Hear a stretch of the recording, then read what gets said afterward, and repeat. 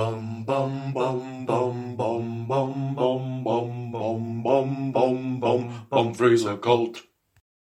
Hello and welcome to this edition of Humphrey's Occult, Season 2, Episode 6, for those who are counting. As usual in the Enfidance of Crosby, the weather was poor, rainy and maudlin, and there was a sense of sinking doom pervading the air. I decided to check my crystal ball for news of occult happenings locally. I am, of course, a regionally based occult maestro and tend to concentrate my activities within a radius of 10 miles from my flat above Oddbins next to the Berkey pub, proximatous to Crosby village. Upon staring into the crystal ball, the veil began to part. For me, the crystal ball is like a television or a smart device for you normal people, although I do watch Strictly Come Dancing and the Antiques Roadshow.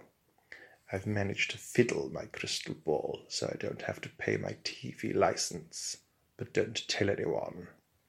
Having tuned out the background noise of the voices of the unhappy dead and the various demons and ghouls that are ponking around in the airwaves locally, it was with regret that I heard a familiar voice calling out in distress across the astral plane.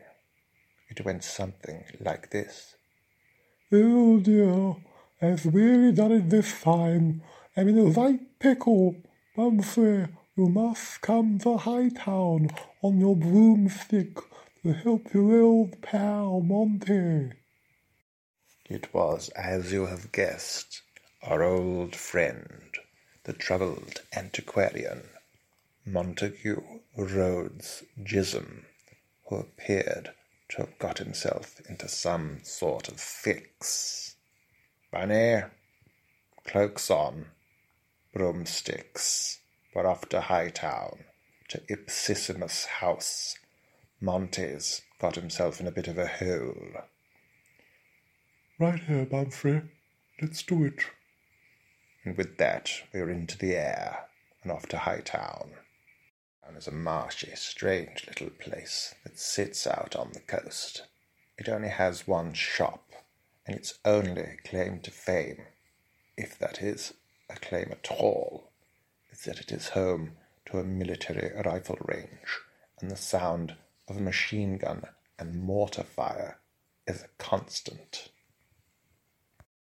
We arrived at Hightown in good time, stopping briefly on the way in a ditch to save a frog who was being attacked by a troll. Trolls do like to eat frogs, but I like frogs, so the troll didn't stand a chance. We parked up the broomsticks outside Ipsissimus House, Monty's crumbling family pile that sat out on the marshes. The door was open. Things looked awry. Being well aware of Monty's rather left-field sexual proclivities and practices, we thought it best to head up to his bedroom to see where he was, and our suspicions were confirmed that the problem that had occurred was indeed of a sexual nature upon entering his boudoir. For there, strung up by his ankles and literally swinging from the chandelier, was Montague Rhodes Gism, the troubled antiquarian. Let me take a moment to describe the scene as we saw it.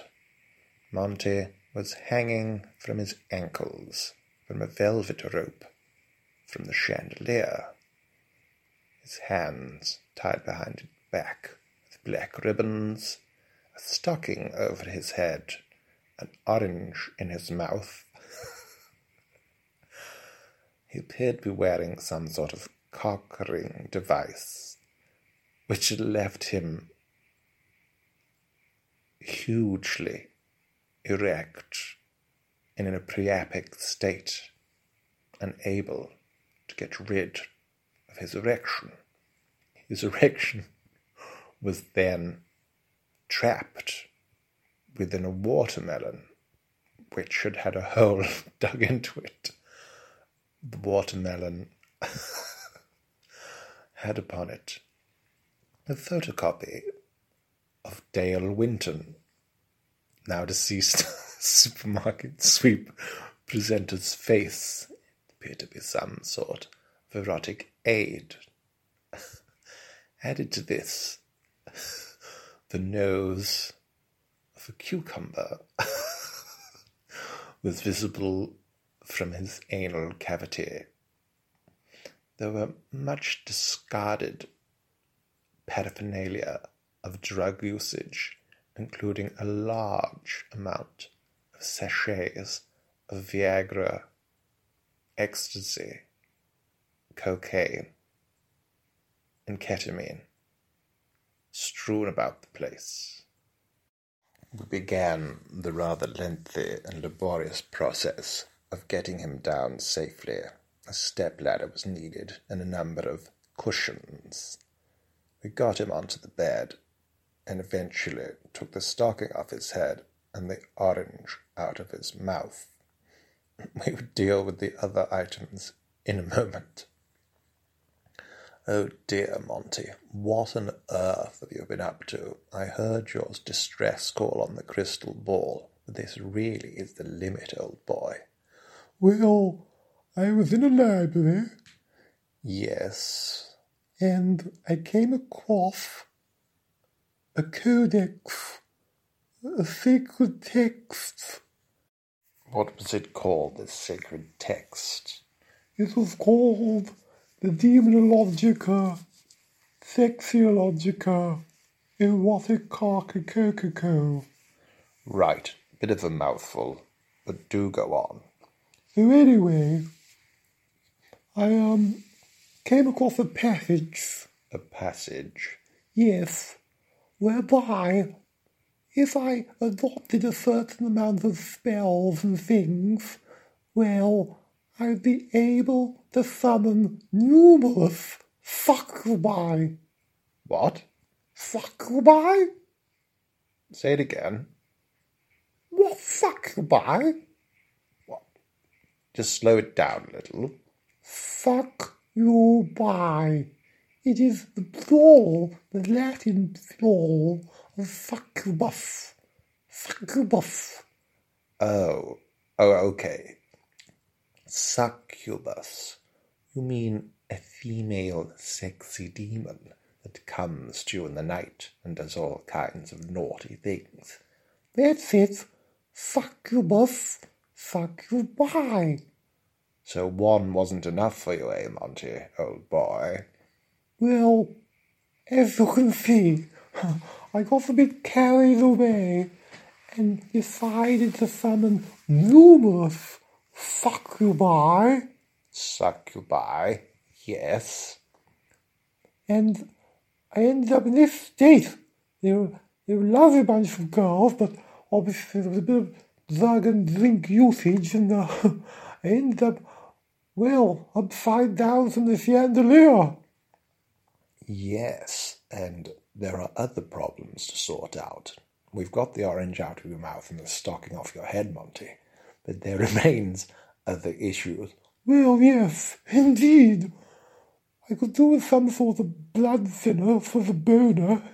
Yes, I've got some of that. Let's see if we can prize off the watermelon. Dale Winton? Well, I don't know, it just popped in there, you know. And we went on the internet and we photocopied Dale Winton's head. It seemed like fun at the time. Right. We managed to prize the watermelon off Monty's cock and cut off the cock ring device. We allowed him to apply some Voltarol to his tumescent erection and gave him some warfarin to thin his blood. Things thankfully started to calm down, and we no longer had to avert our eyes. There did, however, remain the problem of the cucumber, whose nose was peeping out of Monty's bottom. Who knows how long and girthy this cucumber was, or indeed if it was a cucumber. Being a high-ranking warlock mystic maestro, I was not going to extract a large vegetable from Monty's bottom. That task fell to my underling, Bunny, and he wasn't best pleased, as you can imagine. It was a tricky operation, and he had to go to the garden shed to get a number of tools before the largest cucumber you've ever seen was revealed from Monty's bottom. One can only presume that he would not be able to shit right for at least a month, and there was no chance of us ever accepting a cucumber sandwich from Monty again. As Grandpapa Bumfrey used to say, life is like a cucumber. 1 minute it's in your hand, the next minute it's up your ass. Monty was advised by the pair of us to keep his addictions in check.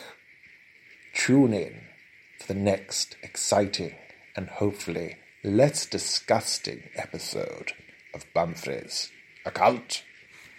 Bum bum bum bum bum bum bum bum bum bum bum bum Bumfrey's Occult.